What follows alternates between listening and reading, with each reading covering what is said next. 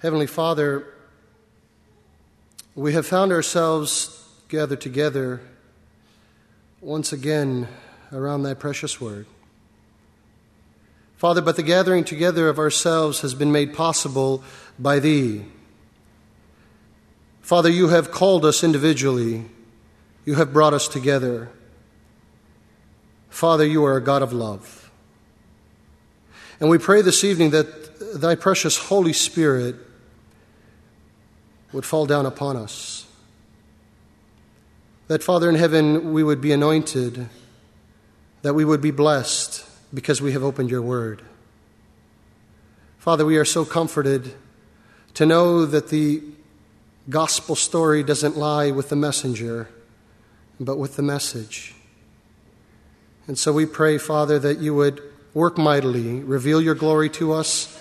You know the hearts of every man and woman in this room.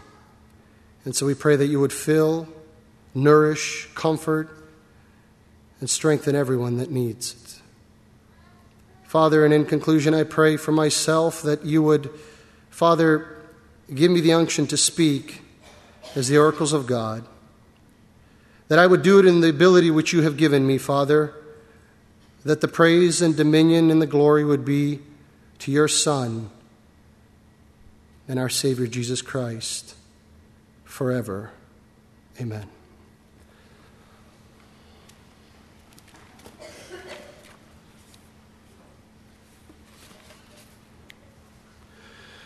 Dear ones, when I think of the theme, Show Me Thy Glory, the truth is I struggle to find a passage of Scripture to read. Not because the Bible doesn't have anything about the glory of God. To the contrary, it is filled with the glory of God.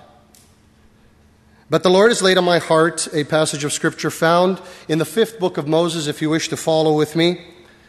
Deuteronomy chapter 34, the last chapter. I wish to read all 12 verses of Deuteronomy 34.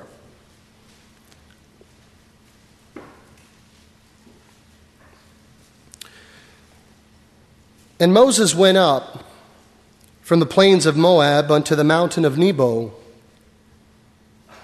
to the top of Pisgah that is over against Jericho.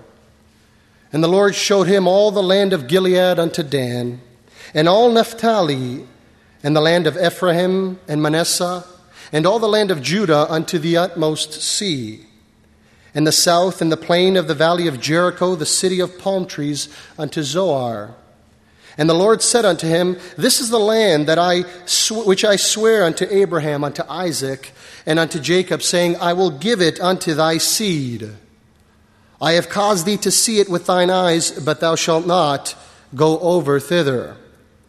So Moses, the servant of the Lord, died there in the land of Moab, according to the word of the Lord. And he buried him in a valley in the land of Moab, over against Beth Peor. But no man knoweth of his sepulchre unto this day. And Moses was 120 years old when he died. His eye was not dim, nor his natural force abated. And the children of Israel wept for Moses in the plains of Moab 30 days. So the days of weeping and mourning for Moses were ended. And Joshua, the son of Nun, was full of the spirit of wisdom, for Moses had laid his hands upon him. And the children of Israel hearkened unto him, and did as the Lord commanded Moses.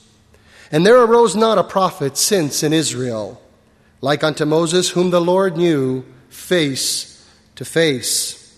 And all the signs and the wonders which the Lord sent him to do in the land of Egypt to Pharaoh, and to all his servants, and to all his land, and in all that mighty hand, and in all the great terror which Moses showed in the sight of all Israel.